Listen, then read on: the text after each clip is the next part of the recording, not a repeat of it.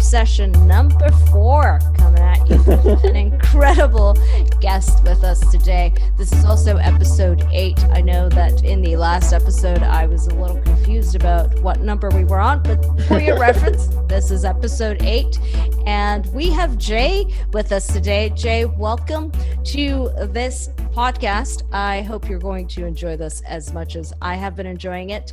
Please feel free to introduce yourself. Okay, yeah. So hi, I'm Jay on social media.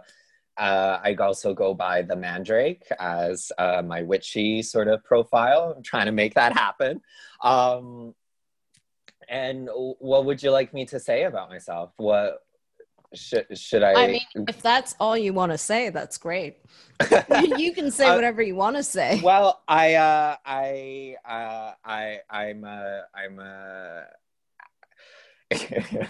an actor. I'm a theater performer.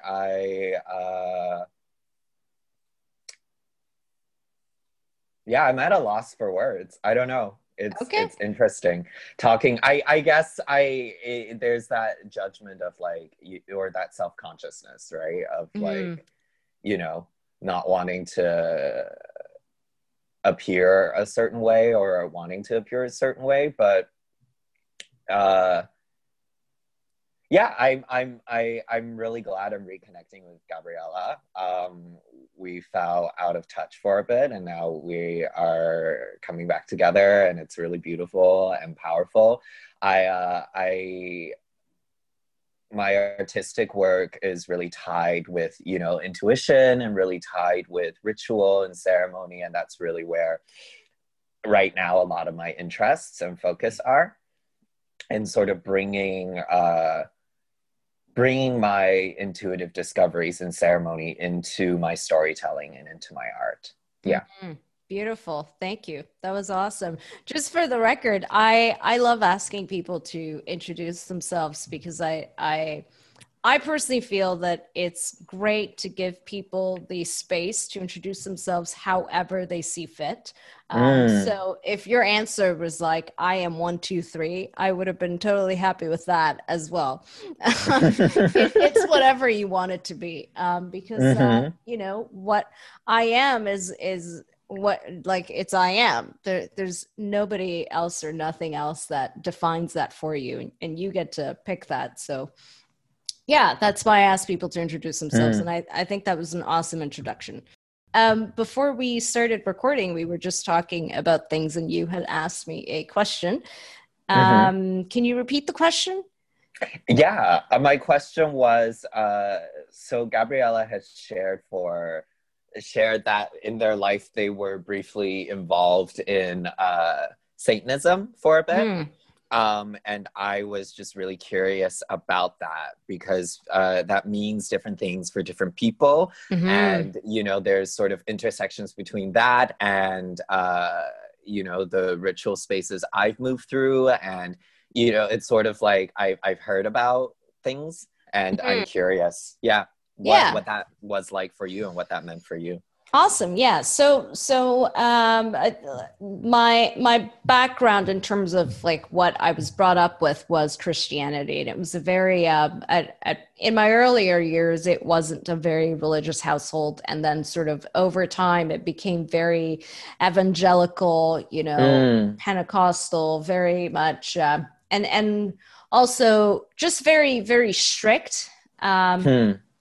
So that happened, and it informed my life quite a bit at the time. Although I must say, like looking back, I took on the beliefs. I was a good kid, and I wanted to be a good kid, and that meant paying attention and listening. And so I certainly believed the things that were handed to me, and I felt that I had a great relationship with God or Christ at the time, and the Holy Spirit, and I felt connected, and things like my relationship with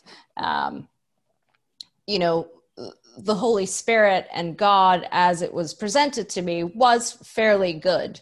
Then at some point, like along the way, I I realized that my commitment to my religion was getting in the way of me being able to like make friends with the people I wanted to be friends with, or kind of Mm.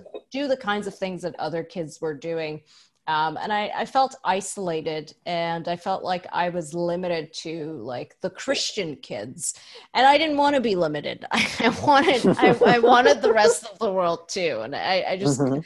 I felt limited. So one night I had, and I haven't really told this story very much. I can't even think of anyone I've told this story to, but one night I was in prayer and I said, "Hey God, listen, like I'm a teenager, and I'm in high school, and Uh-huh.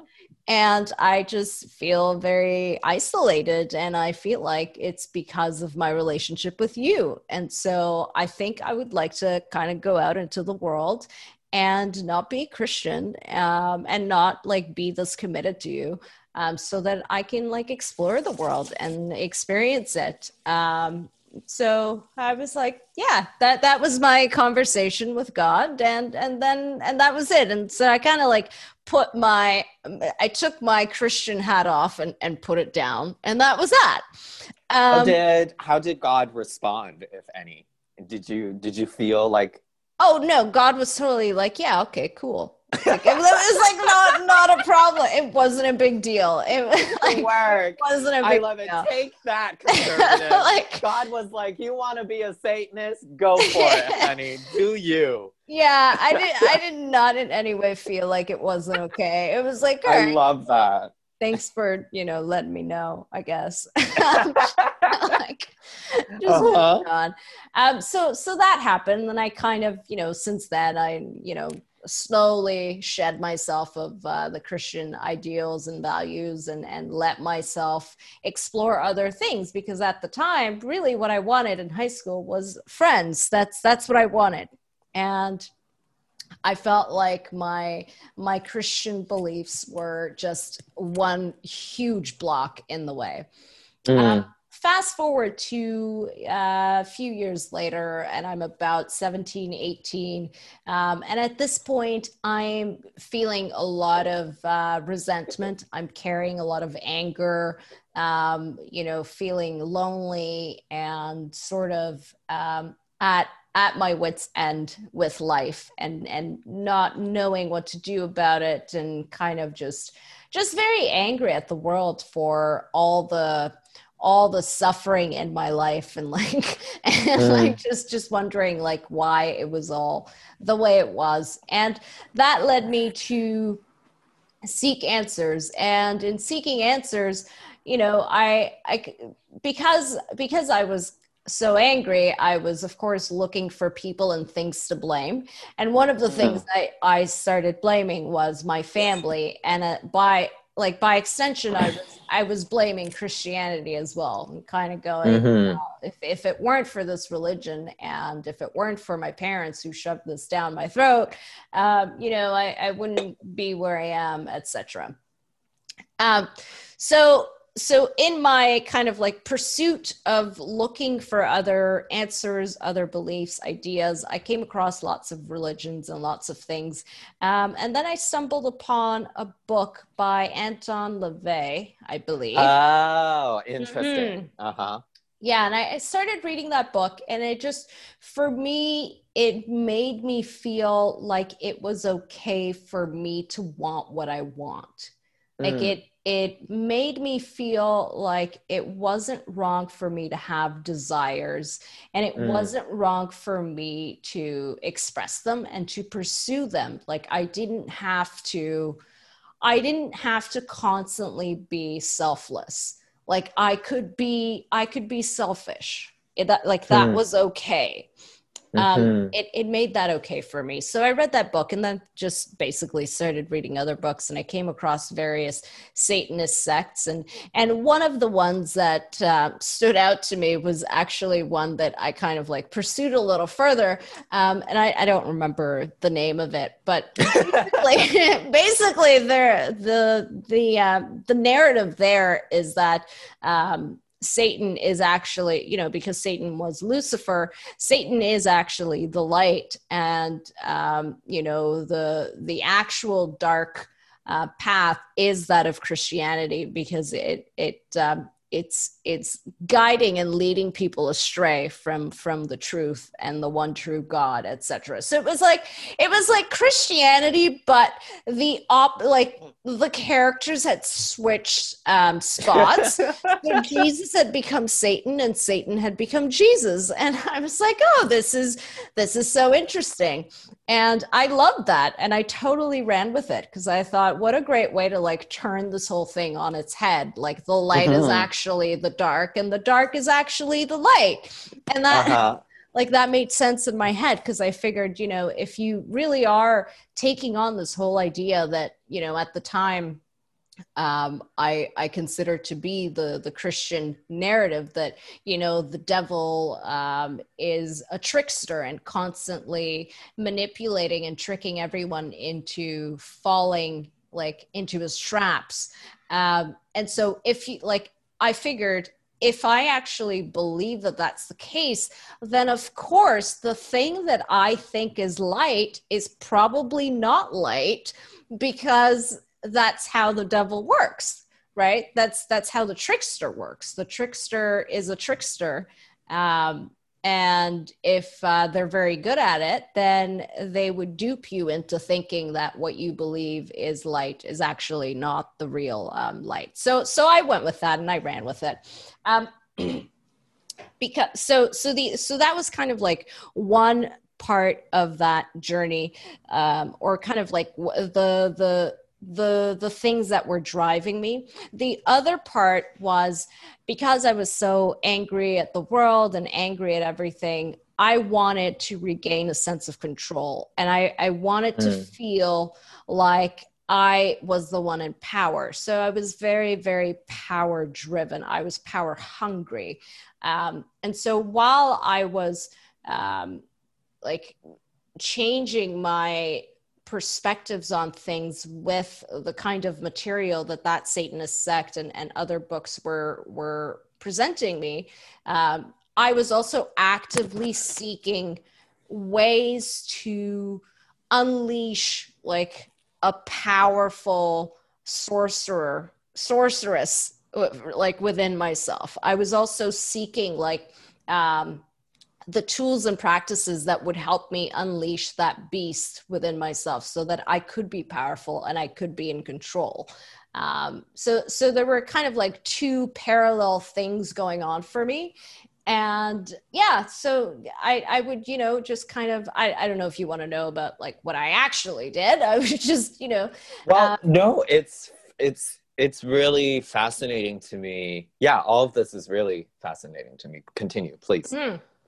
Yeah, so I just kept reading things, kept kind of meeting different people who also identified as Satanists, and as well as people that identified as pagan and witches. And I kind of started to surround myself more and more with that. And I started getting involved in rituals, and I've sold my soul 3 times, FYI. 3 times. Girl, haven't we all, honey? Haven't we all? Yep, yeah. He gives good incentives. That Daddy Satan, that one, yeah, Mr. Lucifer. yeah. Yeah. So I, as I kind of was doing all of that, I came across this one book online, and I haven't been able to find it since. It was just kind of like a PDF file, and it was like at the end of like me doing a bunch of research and kind of like playing, going down the rabbit hole of like clicking one link and then another link and then another.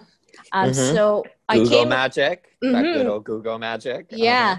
So I came across this book, and when I started reading it, I felt like I was reading something very, very powerful. And something that I was very, very lucky to have stumbled upon. And yeah, that book, I mean, it made so much sense to me, and it felt like I remember vividly reading it on my laptop and feeling like what I was reading was not just words. Like there was a very strong spirit or presence that was with it, and it was coming through the laptop to me. And so that was a very powerful moment for me. And I didn't really, like, in hindsight, I didn't really understand what I'd come across, but so that book had very specific processes and rituals to do, which I then carried out. Go on, go ahead. Do you remember what that book is called, or what No, were some of the rituals? No, I don't. I do remember some of the rituals, but I do not remember what it was called, and I have no idea how to ever. I want to see if I know it. Do you mind sharing Sure, one of the rituals you remember? Of course, yeah. So one of the rituals was you had to spend 3 full nights outside. And you had to be near, like, either trees, or you had to be near nature, and you had to be out the entire night, and it had to be cold. It couldn't be warm. I don't remember if it had to be cold, but it was cold. It was in the winter. It was cold. Yeah, that's what I remember about that. And you had to you had to get a piece of paper. So you had paper, and there were these symbols. I mean, symbols is probably not the right word. There's probably a word for it. But tomato. Yeah. So there was these symbols, and you were supposed to draw them out. And then you were supposed to cut your I don't know if it was left or right, but you had to cut middle of your blood magic. palm. Yeah. And and let the blood drip onto the paper, and classic. Yeah, classic. You're doing all of this in the middle of the night while you're out. And I don't remember what I was supposed to do during the night. I just remember that it was 3 nights, and you had to get through the entire night. You couldn't leave, and you had to be where you were. And were you calling on a version of the devil or Lucifer, or like, who was this directed to?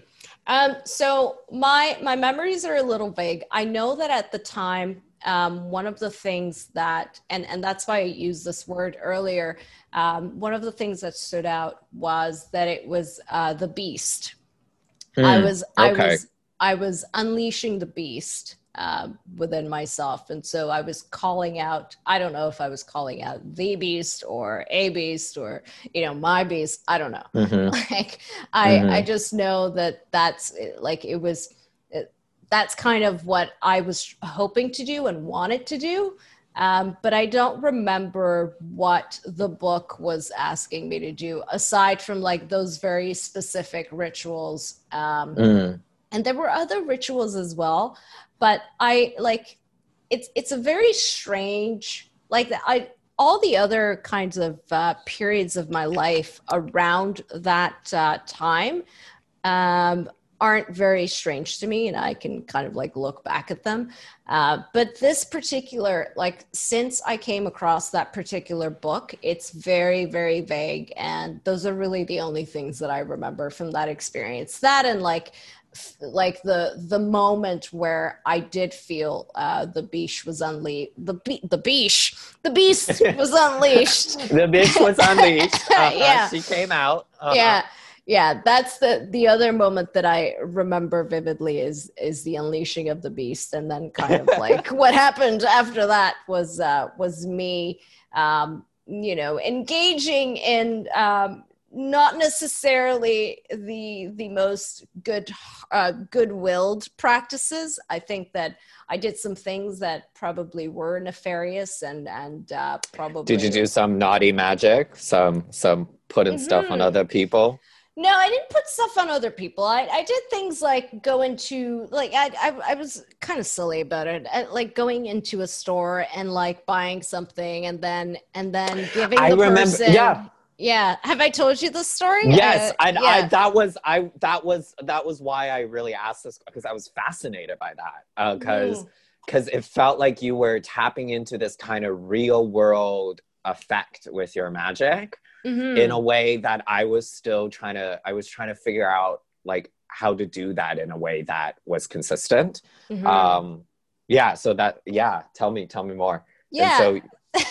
Go on. And well, that story basically is just I walked into a store and bought something. I don't know, maybe it was like a Kit Kat. I don't remember. But I gave the person at the cash register $5 and then got $20 back. And that's what I wanted. I wanted to go in there and like get more back than I had given, even though like clearly that wasn't a fair trade. And I didn't care at the time because I was playing around with things. So there was that, and just kind of I'll be candid, like this was a different part of me, and I'm not ashamed, and I'm totally okay. It's okay. Yeah. Talking about it now. So I also invested my energy and time into learning how to manipulate people and how to like just like have the kind of charismatic, or there's a word that I'm trying to think of, but having the kind of presence that like magnetism. Exactly that. And so using that to my advantage to basically get people to feel a certain way, or be a lot more like induce them into wanting to go along with my intention or my energy. So just being able to manipulate the energy in a room or with other people, and also things like aligning myself with like the dark forces of just in general, just like spending nights like calling out just the most random like dark forces and entities, and just being like forging an alliance with them. And just I was really into it. Like I loved everything about it. I loved the nefarious intent. I loved the power that I felt I was getting from it, and the power that I was feeding on. And yeah, I just loved all of it. And then one day and this is like how it happened for me. One day I was like, okay, well, this is really cool, and like I've had a really good time, but like also it's not the ultimate reality, and I kind of like feel like it's time to tap into something else. So then I was like, all right, I'm done with this, bye. And I walked away from it. And that was my story. That's kind of like my experience with it. And like sorry, just to add to that, going back to what we were talking about before we started the podcast, it since that, like after that period of time, I tried really hard. I kind of walked into a time frame of my life where I tried really hard to neglect that side of me and kind of push it away as far as I could into a corner. Because I was trying to access like the other things. I didn't want to be nefarious anymore, and I didn't want to be dark anymore. And I thought that if I hid those parts of myself, even from myself, then no one else would notice and nothing else would notice. And I stood a chance at actually connecting with anything like on the opposite end. Yeah, and it took a very long time for me to go back and revisit that, for me to have the courage to actually look at that part of myself and be okay with it and embrace it. And that took a lot of work, I tell you. It took many years for me to just be able to say, hey, I have a dark side, and that's okay. Like, it's okay. No,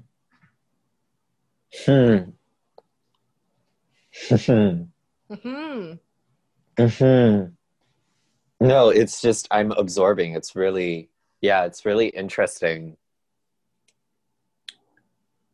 Yeah, it's just really interesting. I love that I know this deeper sort of backstory to that specific story you shared with me, because I remember it really struck me as powerful. And I think I was also, I had a bit of frustration. I was like, but why would you give that up? Why Mm-hmm. would you walk away from that? You know, like that can lead you somewhere, right? Mm-hmm. But I understand more sort of, yeah, like I think I'm getting a more of an understanding of how you engage with spirit, and Mm-hmm. how, you know, it feels to me like you're like an explorer almost, you know, and you're sort of just tapping into these different fields. And yeah, and just I think that's something I always really appreciated, and and wanted to adopt that mantle more Mm-hmm. when we were living together, was that like there was this kind of flexibility in your spirituality that I I didn't know how to bring into my own practice. Mm-hmm. And I realize now a lot of that for me was a kind of fear, right? Of sort of, you know, and and so in the Catholic tradition, you know, baptism is a commitment, first communion is a commitment, like when you commit to God, right? Right. Like you can't just break that, you know, Mm-hmm. like they're it's sort of like a bond, or when we were talking about pacts, right? It's like a Yeah. covenant or a pact that's formed, you know, and I sort of unwittingly brought that into my other practices of just Mm. feeling like if I say yes to something, I can't change my mind. If I say Right. yes to something, and that's also tied in with a lot of how I was raised, just in general, right? Mm-hmm. Of like not really being allowed to change my mind a lot or go back and forth on things a lot. That like if I say yes to something, I just have to say yes to it, kind of Mm-hmm. thing. Which in hindsight is very unfair, especially to someone who's young and still figuring themselves out. You know, like how am I supposed to know if something is good for me unless I sort of get a chance to try it, and then also have the space to walk away if I don't want that. Mm-hmm. Yeah, Exactly. you know, I definitely was not raised with those tools. I was raised in in a more different kind of worldview that I didn't really know how to break out of. um yeah, and so it's really refreshing to it was definitely specifically when, you know, we first met up in this plane of reality in this lifetime. You Mm-hmm. know, it was really refreshing to meet someone like that, and challenging as well, and just a lot of stuff was being brought up for me as well, sort of bearing witness to your journey. Mm-hmm. Yeah, Yeah. yeah, That's yeah. awesome. One of the things you said was like once you say yes to something and then you feel like you have to stick to that. Hmm. I definitely I think that for me one of the key lessons was with relationships and Mm. you know saying yes to a relationship and then kind of like no longer feeling like once I've said yes like there's no wiggle room of like hey Hmm. I've changed my mind or hey I think I'm changing or hey like I'm not so sure anymore or hey like it's just you know like once you say yes it's like you signed up for this eternal commitment this agreement that's Yeah. like binding forever. Yeah.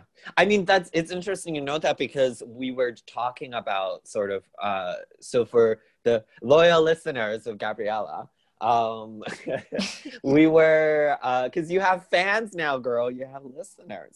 Um when Gabriella and I first met up, we were living in this shared house situation, Mm-hmm. and that devolved because I was changing, right? And one of the other housemates was not okay with that, you know, that I Mm-hmm. sort of said yes to living with the sort of connotations of friendship being built, but then that changed as I started living with them.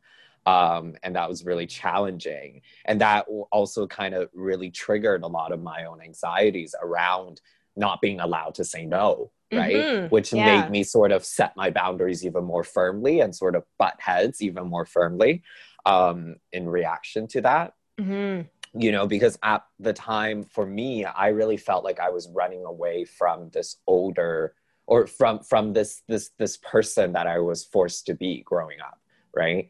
And Mm-hmm. these restrictions and limitations that was imposed on me, I was trying to sort of break free from that.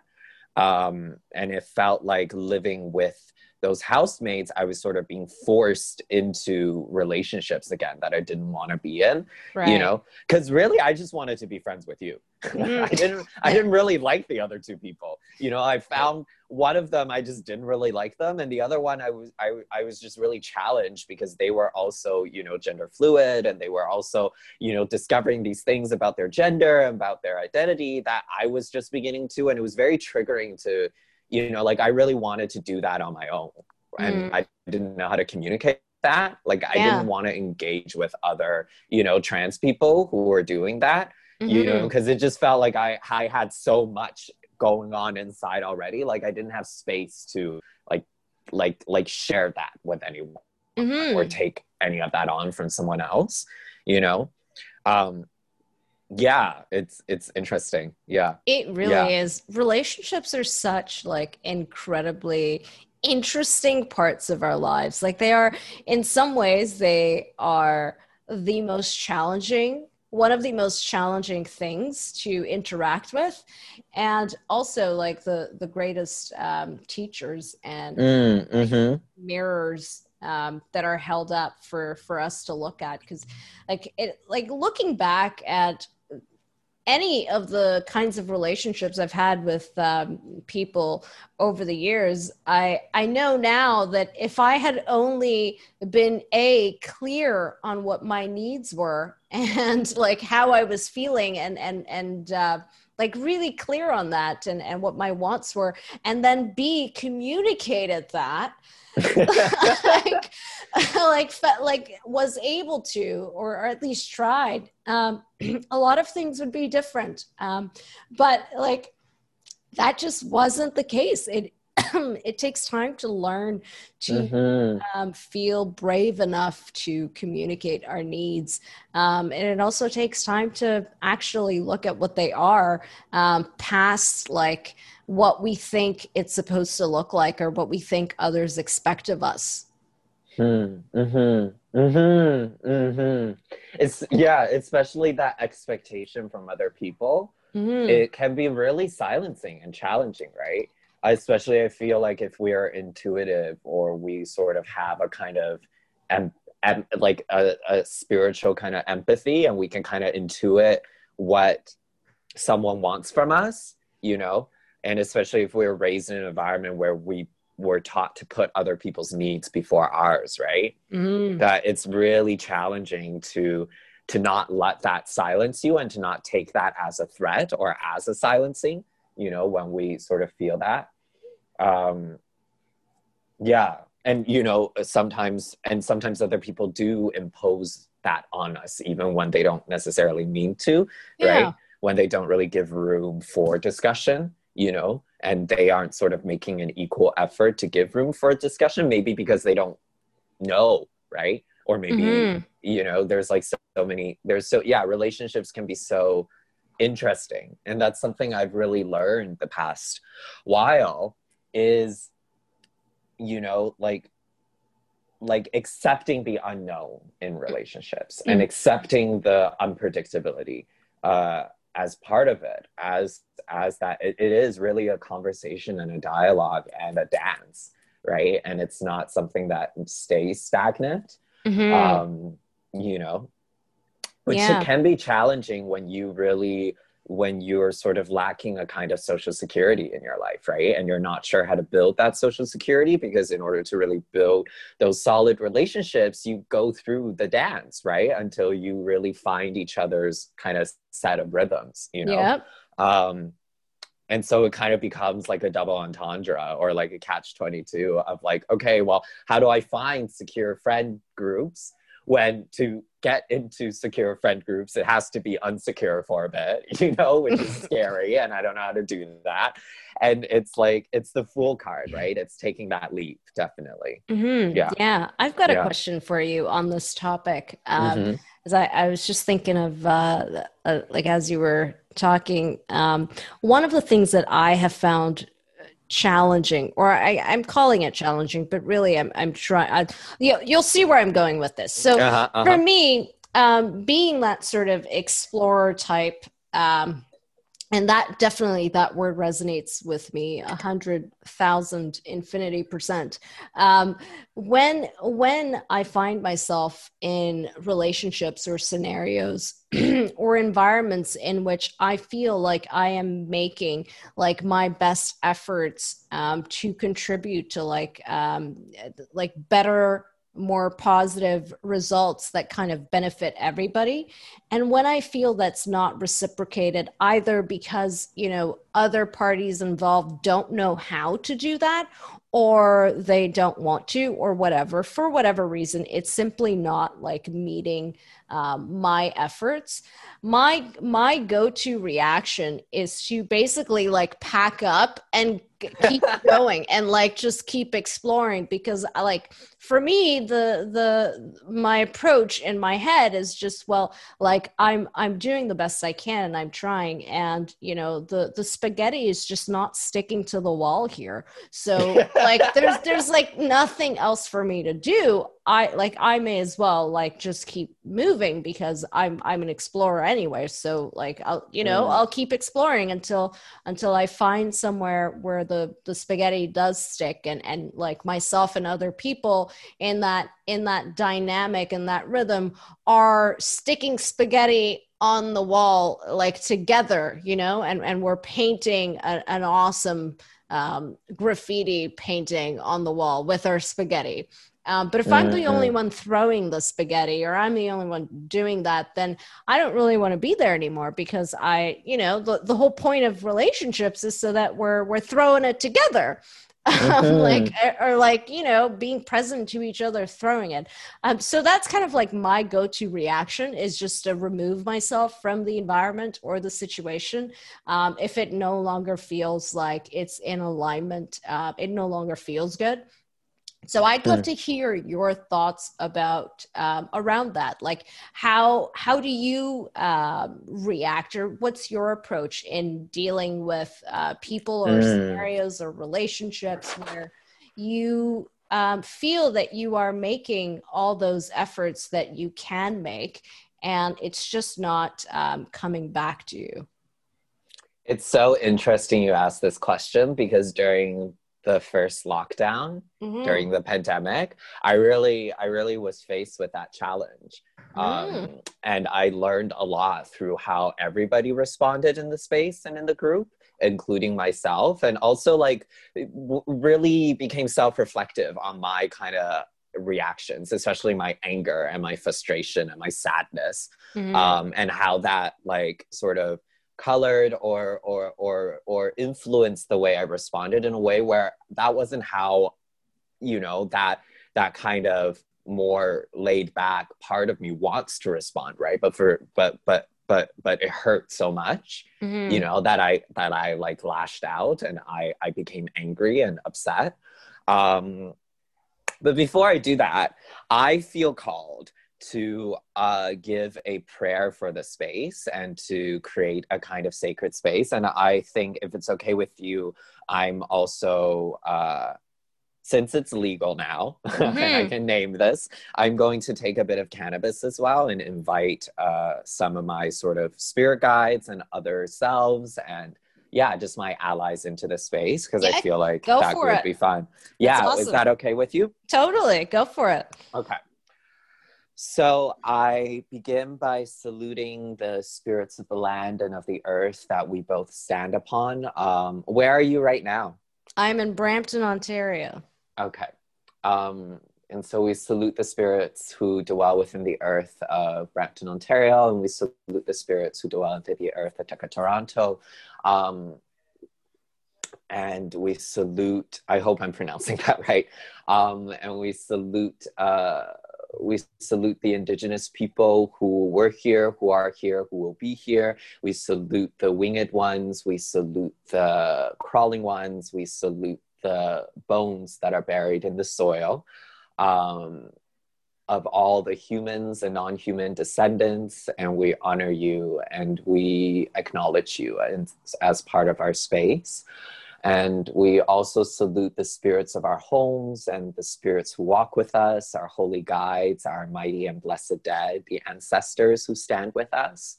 And we also salute the spirits who watch over us from above. We salute the spirits of the stars, of the angels, of the heavenly choirs, of the celestial bodies, and especially the beneficent stars who guide us, and the good spirits above who watch over us, and who dwell within our nativity.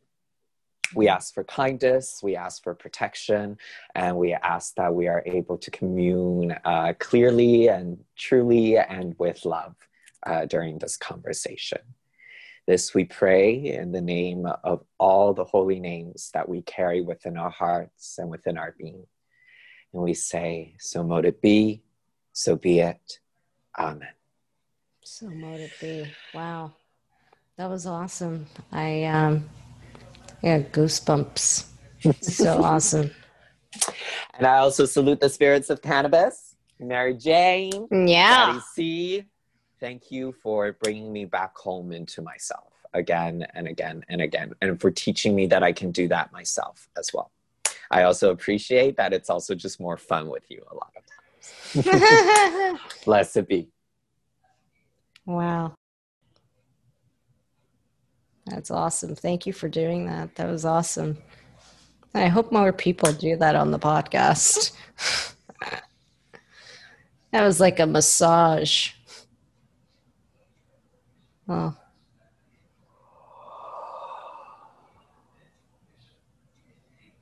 I'm just going to give a moment of silence to let the herbs settle into my body. And to acknowledge the people who will be listening to us. I pray that the right people find us and hear us, and that our conversation will bring something good into your lives. Blessed be.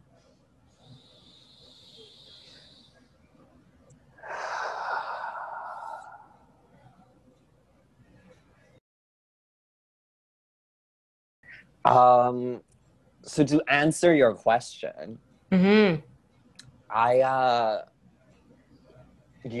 challenging, and I think what I learned through all of that, right, was that there's something really healing and powerful, both for myself and for those I'm sharing space with, by accepting the differences in our journeys, and by accepting the differences in our needs and our abilities, Right. And then deciding what I want to do accordingly, right? And so, I've recently reconnected with some of the people who are in that group, and I'm rebuilding those connections after stepping away, because I understand more like where the differences are, right? And I want to meet those differences, because what keeps me with people is because I care about you and I like you, and for some people I love you, right? And I don't fully know why, but I don't feel like I'm in any imminent danger with you, and I feel safer with you. And so I want to stay connected in some ways, right? But also, like with these group of people, it was sort of differences in level of engagement. Like I really wanted to engage a lot more, right? And they just didn't have the capacity to, and that made me feel really hurt and really, really disappointed, because for me, one of my wounds and journeys, right, is just feeling very disconnected from community, feeling really like I don't know where I belong, and feeling, and especially when I was younger and growing up, right? Like feeling oftentimes like unwanted, or wanted with many conditions, right? That like I can be here as long as I silence these parts of myself and subscribe to these rules and do these things the way that they want me to, and so it's like I'm not really allowed to be here, right? Like you want this version of me that you think I should be, or you think is my full potential to be there, right? And so it's a wound that I've carried for a while without fully having the language and the words and the naming to talk about, you Mm-hmm. know? And so it was very sort of in the shadows and subconscious. And with this group of people, I really, I really felt like I had like found a space of belonging, you Right. know, that I had found like people who were like me, people who were on my wavelengths, people who like who accepted me, you know, and who Mm-hmm. wanted to be with me, and they do want to spend time with me, right? But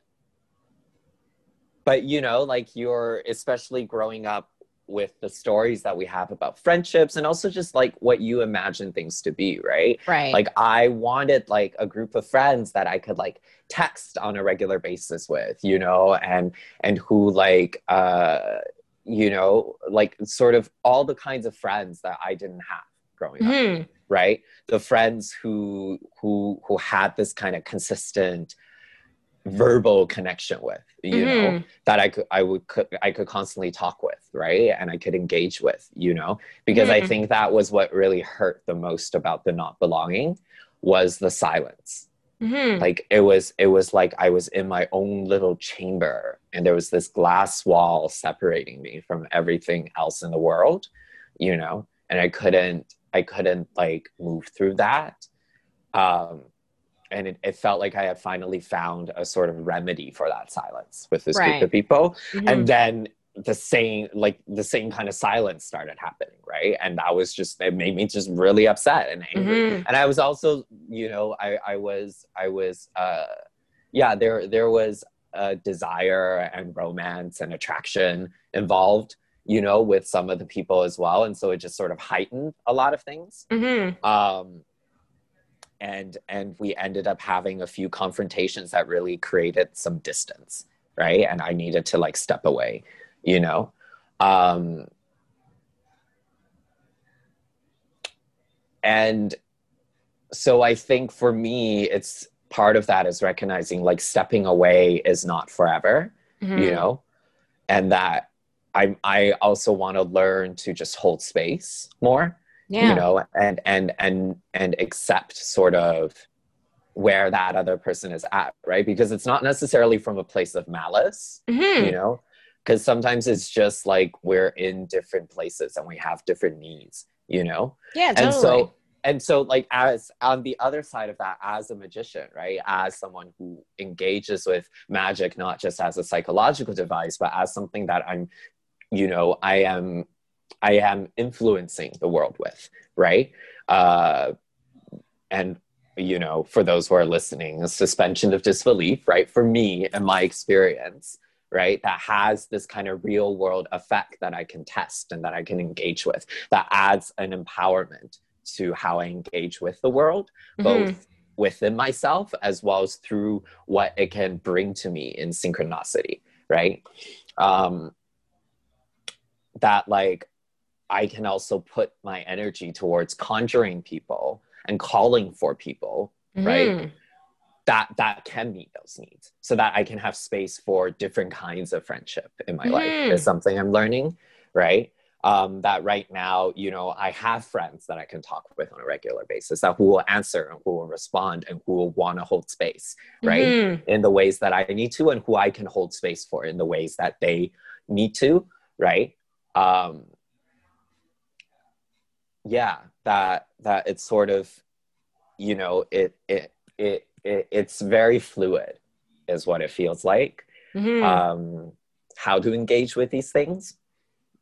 And I think I'm learning for me that it's really it's pleasure, it's desire that is at the core of it, and that's okay, you know, that like I choose to stay connected with someone just because a part of me wants to, you know, Mm-hmm. and wants to in this way that doesn't feel detrimental or internalized abuse or a kind of trauma response, but like Mm-hmm. I just like them. I don't know why, you know. Yeah. Um yeah, and to let that sort of navigate whether I choose to just walk away or I choose to maintain a kind of connection and tether, you know. Mm-hmm.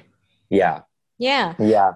One of the things you said was walking away is not necessarily forever. And I think that Mm-hmm. that's a key point to remember that walking away could be as little as 5 minutes, Mm-hmm. you know, Mm-hmm. 3 hours, to 3 years. Like it, walking away, the act of walking away in that moment, it does not set the future in stone. You can always walk back. Mm-hmm. Mm-hmm. And like I think that perspective can can help with a lot of areas in our lives where we feel like things are rigid, and we feel like we need to do things the right way or properly, or Mm-hmm. we're just trying to figure it out, and trying to do the best we can. And we forget in that process that, so long as we're still here, the game is still on. And as long as the game is still on, you can still make new choices, and those new choices could very well undo old choices. Like the options are still here. They just don't change. I mean, in some cases the options are no longer options, yes, but for the most part, so long as we're here, Mm-hmm. you can walk back. You can walk away 10 times. You can walk back 10 times. Mm-hmm. Mm-hmm. Yeah. Hmm. What prompted you to ask that question? I guess because it's something that I've struggled with, that narrative in my head, that, questioning whether or not my go-to reaction is coming from a healthy place. Is Mm. it, because am I walking away in certain scenarios because it's too hard to like work through things, or am I walking away because I actually think it's a rational and reasonable choice to make? Mm. Um, yeah, and so like it's and I just find that it's good to have conversations about these kinds of things, because Mm-hmm. it helps refine that perspective, and it helps make it more sense, because otherwise I'm just stuck with my own reasoning. And yeah, that gets me some places, but it also gets me nowhere sometimes. And it helps to hear other perspectives, and other voices, because that helps me shape my own. Mm. Yeah, but Mm-hmm. Mm-hmm. I have a question for you then. uh-huh. Which so do you ever feel a kind of fear of being seen? You know, at the Mm, sort of the kind of weights that you might feel around that, or responsibilities or consequences, right? mm-hmm. Yeah. And if you do, how do you sort of navigate or engage with that? Mm-hmm. So I would say, for me, I have certainly felt a ton, like fear of being seen has most definitely been a part of my journey. It's been a part of my journey for a very long time. And I can now say that things have changed, in that I have tools now, and I have perspectives now that help me work through that. But in the past, it was definitely one of my biggest challenges, and just being so afraid that letting anybody see me, or letting people see certain parts of me, would feed into what I thought would be their rejection of me. So it's Mm, kind of like, the story in my head was something along the lines of, people are going to reject me anyway. They already have, but as long as they don't see this part of me, or these parts of me, or don't see me, then I stand a chance at that changing. But if they see any of those parts, then it's a done deal. Like it's confirmed. Like mm, because those are the parts of me that I'm afraid will make anyone want to reject me, or. Hmm. Yeah.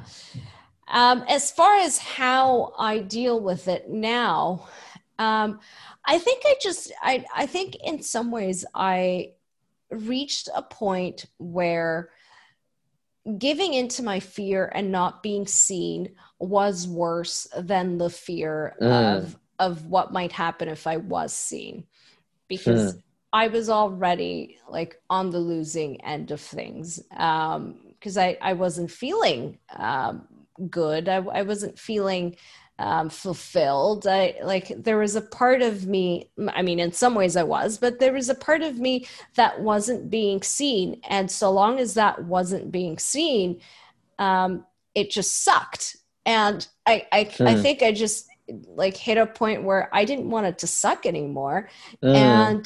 and the only way to get around that, like the only way to change that, was to be seen. So then I kind of just figured, well, if that's what I need to do, then how can I what kinds of things can I do to make myself feel seen? Like what Mm. kinds of things can I actually do or say? What does it look like for me to feel seen? What makes me feel seen and heard? Hmm. Um, and getting clear on that, and then just kind of doing it, like taking action, and like really carrying that out, and doing that consistently over time. And I think over time that became a little more intuitive, and the sort of default reaction of hiding became less intuitive. And as that balance shifted, now it's not so much something that I do as intentionally as I used to.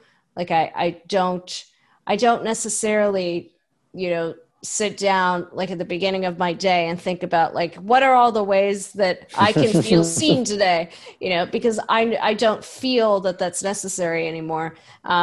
What I do is try and notice as much as I can when I'm not feeling good, or in any way, like if I notice a discomfort, start asking myself, you know, is this discomfort here because I'm not feeling seen? Is there something that I am afraid to show? Is there Hmm. something that I'm afraid to be in this moment? uh, and if that is the case, then what is that, and what can I do to change that? What can I do to let that thing be seen? Yeah, does that Hmm. answer the question? Yeah, it Mm. does.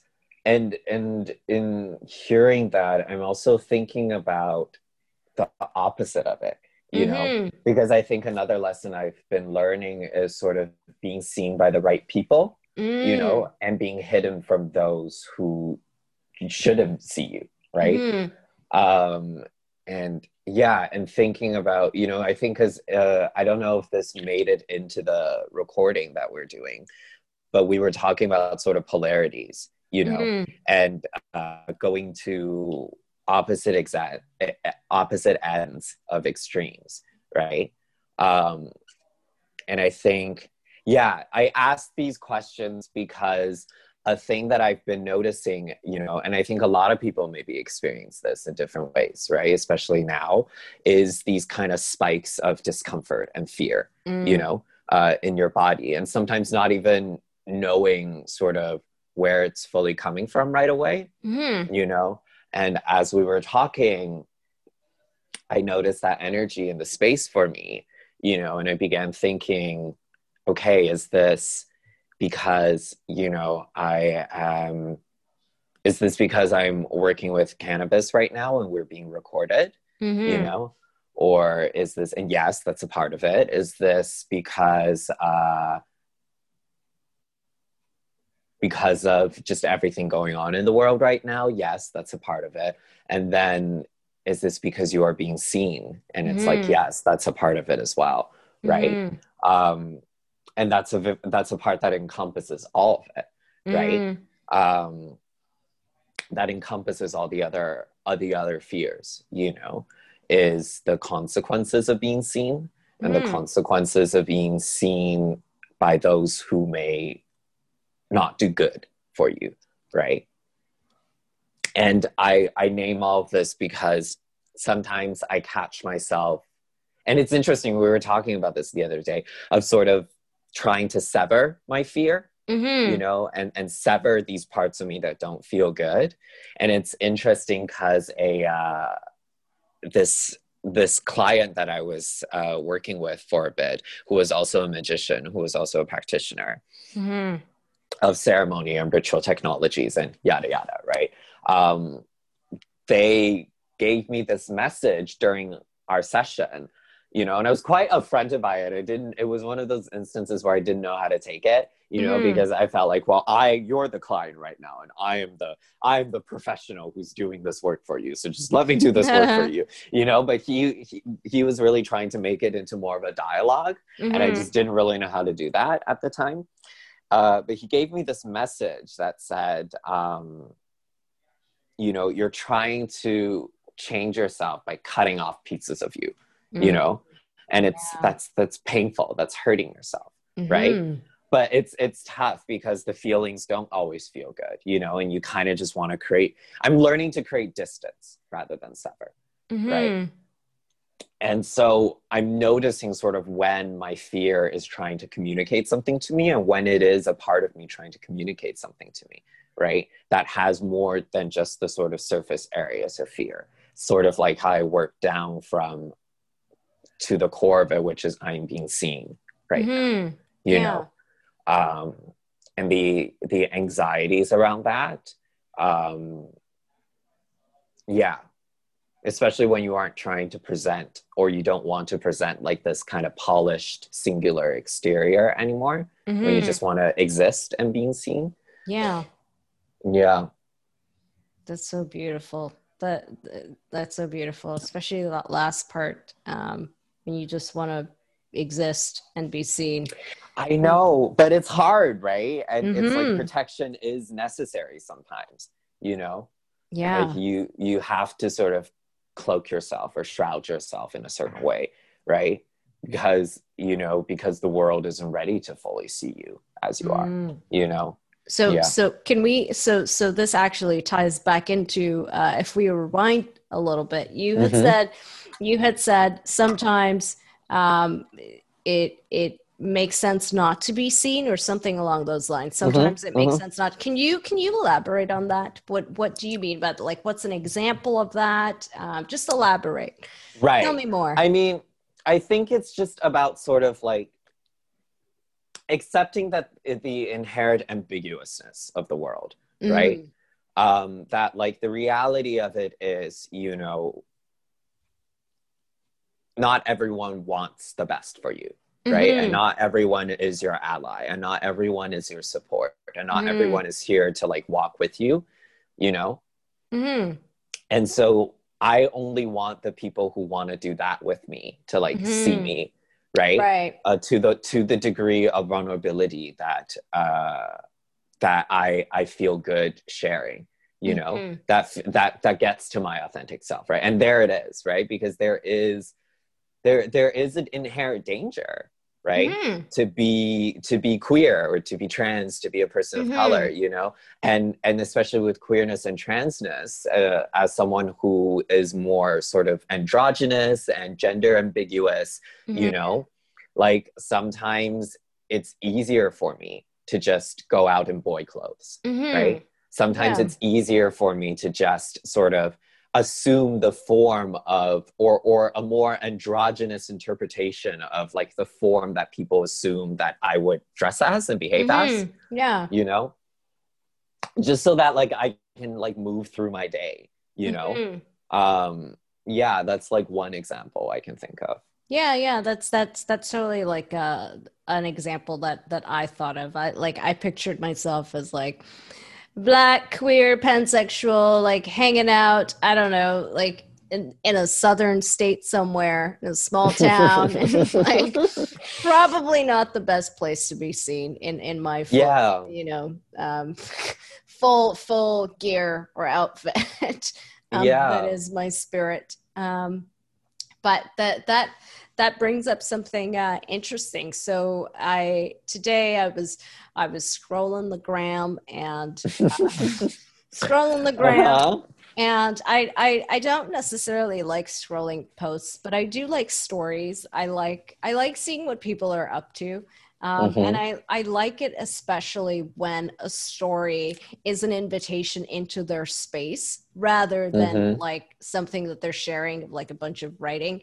But when it's like their kitchen or their living room or, you know, just their life, that makes me feel like there's an intimate experience happening. And I like that. So Mm-hmm. so one of the things I saw was this person had tweeted or had shared this tweet or something about something that someone had written about J.K. Rowling and the transphobic comments Yes. Uh-huh. on Twitter and you know don't it was something like you know don't spend your money on her stuff blah blah blah. Mm-hmm.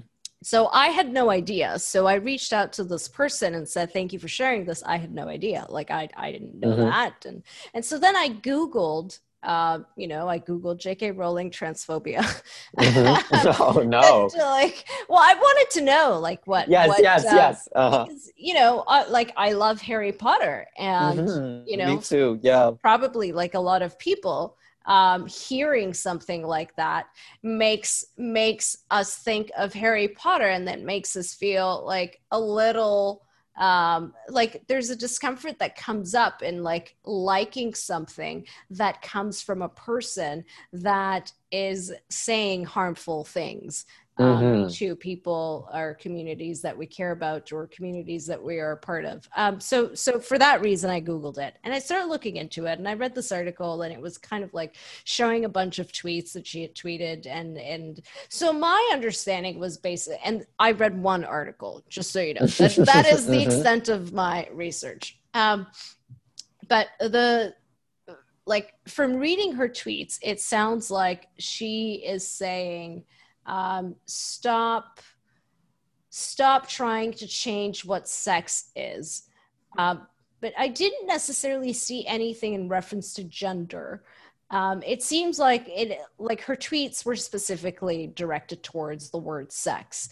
Mm. But I didn't really understand. And again, that was my one article, so I still don't Mm-hmm. really understand what's going on there. But I thought I'd bring it up because I think it's interesting to talk about Mm-hmm. um, like when something like that happens and somebody, you either admire or feel grateful for the kinds of work that they have brought into the world that you appreciate, and then hearing something that paints a picture of them as sort of not an ally of a community that we're part of, like that's a weird place to be in. And then so like I find myself wanting to try and understand her perspective and try and like Mm. understand why she would say those things rather than jumping to she's saying them because of XYZ, because she's, Mm.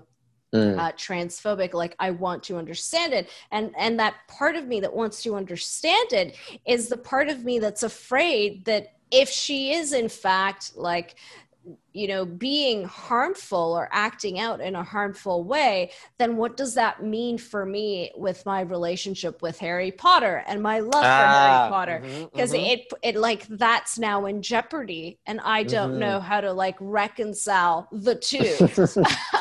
So I thought I'd bring that up because I'd love to hear your thoughts about that. Well, let's start with Miss J.K. Rowling first. Okay. She, I can't speak for the whole community, Mm-hmm. but what she is doing is harmful, Okay. right? Um, in the way that she's talking about, and because there were more tweets than just that. Gotcha. There were tweets about her complaining that like trans women shouldn't be using women's bathrooms. There were tweets of her sort of being very flippant about, I mean, even with the idea of sex, Mm-hmm. right? Yeah. Like this binary understanding of male and female sex, for one, doesn't include intersex people who are a Right. natural part of our population, Yeah. you know? And also, it's just like, it's not just sex, right? Because it carry that little letter on your identification, it Mm-hmm. carries so much cultural weight, especially in like Oh, Western totally. society, Yeah. right? And so, like transness is about expanding out of these ideas and beyond these ideas, right? Mm-hmm. Of accepting their, of honoring their place among the varied myriad of things, right? That, and it's also so interesting that I can talk about this with you now, Mm-hmm. you know, because the last time we engaged with each other, I was like a baby queer who didn't really know anything about anything. Aw. Yeah, and it's interesting what sort of experience and like what the kind of language you find. Mm-hmm. But yeah, that like it's sort of like transness for me is about expanding beyond these binaries, Mm-hmm. of honoring them as part of the myriad of ways that people engage with their bodies and identify with their bodies, right? And the stories that we have about our bodies that feel true and right to us, you know. But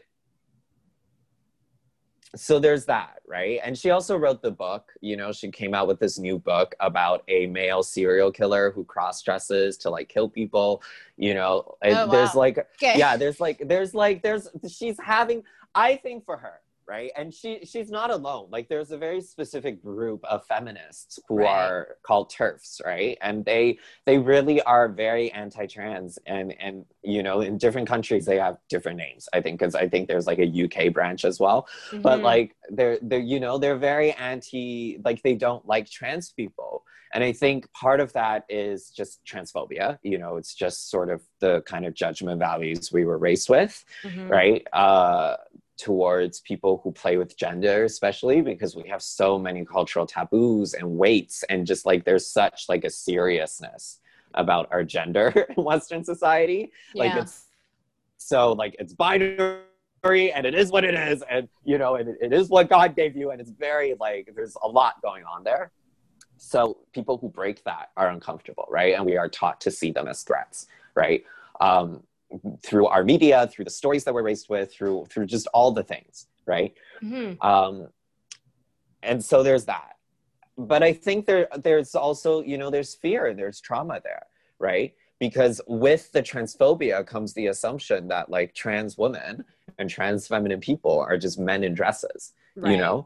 and like that is just not true. That's not true to our experiences with Mm-hmm. sexism and with the patriarchy and with the specific kind of violence that trans feminine people experience, Mm-hmm. and it's not true to how we were, both how we were conditioned and how we didn't fit into those conditionings, right? And the violence that was inflicted on us for that, Mm-hmm. and it's not true to sort of like in my personal experience, right? Like I have always experienced sexism, you know, Mm-hmm.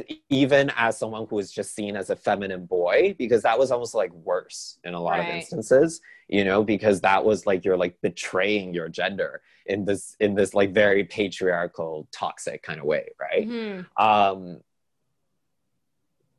yeah, that's so it's like, so this assumption is not true, but this assumption also creates fear, you know, because then it's the creepy men in dresses who are trying to go into the bathroom to assault women, Right. right? Exactly. Like that's where the anxiety is sort of, that's the kind of cover for the anxiety, as well as the misinterpretations transphobia gives you and the prejudices transphobia gives you, right? That Mm-hmm. like give that interpretation, when really we're just trying to pee. Like honestly, you know, I'm just trying to poop. Like I'm just trying to use the bathroom. I'm not like, I like that. All of that other stuff is you. Like Mm-hmm. I'm not. It's not really about you. It's about me and my bladder, and what I need to do as someone who is walking in a human body who produces waste. Like that's. It's not really about you, but there's all of this stuff around it because there's all of this stuff around transness, right? Mm-hmm. And so that's where I'm at with J.K. Rowling. I just don't really pay her any mind, and I don't really engage with her anymore, Mm-hmm. um, because it's just like she's going through something and she's doing a thing, you know, and Mm-hmm. hopefully she'll come to a place where she will apologize for this and take ownership for, you know, and take responsibility for the harm that she's done and work towards, you know, trans advocacy and trans allyship and trans, you know, reparations, right? Mm-hmm. um and maybe come to a place where, you know, she can laugh at herself with Mm-hmm. about this, right? And how silly this is, this vendetta, you know, is, right? Because Yeah. really it's not about you. Again, it's really not about you, and it's kind of weird that you're making it about you, Miss Roland, you know, like it's really, it has nothing to do with you, right? You're sort of inserting yourself into this narrative about shared space that I can see how you would do that, but also it's about trans people wanting to pee in a space where they feel safer, you know? Mm-hmm. Yeah. um yeah, like that, it doesn't really have to do with all that other stuff. um and so, you know, and so, yeah, and with that, right, comes Harry Potter, which is it's hard Great because I series. love Harry Potter too, you know? Yeah. Um, and for me, I think I can hold nostalgia and I can hold care for stories that have done a lot in my life and Mm-hmm. really changed my life and gave me empowerment in some way, you know, or gave me a space to dream and a space to retreat and a space to shelter myself, right? Um, and I can honor Harry Potter for that. And I don't necessarily want to just abandon all of those stories, Mm-hmm. you know, but it is different, right? Knowing the author, you know, Yeah. and certain things become apparent, right? In sort of how she writes her characters and how she tells her stories and how there are no, you know, visible. And part of that is, I think, just being like a sort of British writer, right? I can Mm-hmm. understand how like just the conservativeness of the possible conservativeness of her publisher, or, you know, and the specific sort of British values, right? And conversations on trans. I'm not sure because I'm not British, you know, and I don't know as much about that. But I can see that, but there's like no queer people in her stories, right? Mm-hmm. And then like she later starts talking about how Dumbledore is gay, you know, and then like sort of supporting that with kind of stereotypical little little bite pieces from her series, right? Of like, look at, you know, he likes knitting patterns, right? Or like something that somehow sort of is like a nod and wink and hint to, you know, Dumbledore's gayness, right? And it's Right. very, yeah, it's, and so, you know, I guess for me, I've also grown through that series and I've found other stories, you know, Mm-hmm. that hold similar spaces for me.